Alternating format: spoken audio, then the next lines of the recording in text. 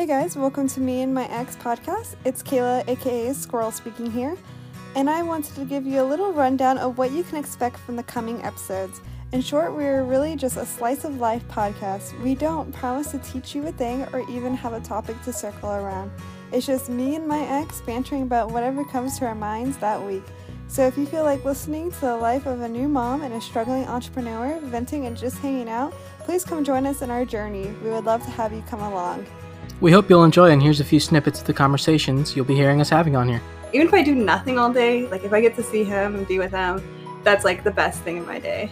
I'm the kind of person that if I'm not doing 10 things at once, I feel like I'm a failure. A lot of people have tried to kill me, or things have tried to kill me and they haven't, and so now I'm like, maybe there's something out there.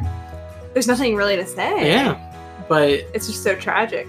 I left my job at 4:30 p.m. And then drove to a witch's house. Things Quinn, to do more. His significant other, got the better him. She's just telling me this because I want to hear it and I'm paying her.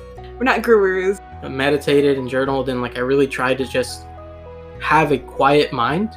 That's rich to him. Yeah, that's rich to him. You make me want to have a kid, but nah.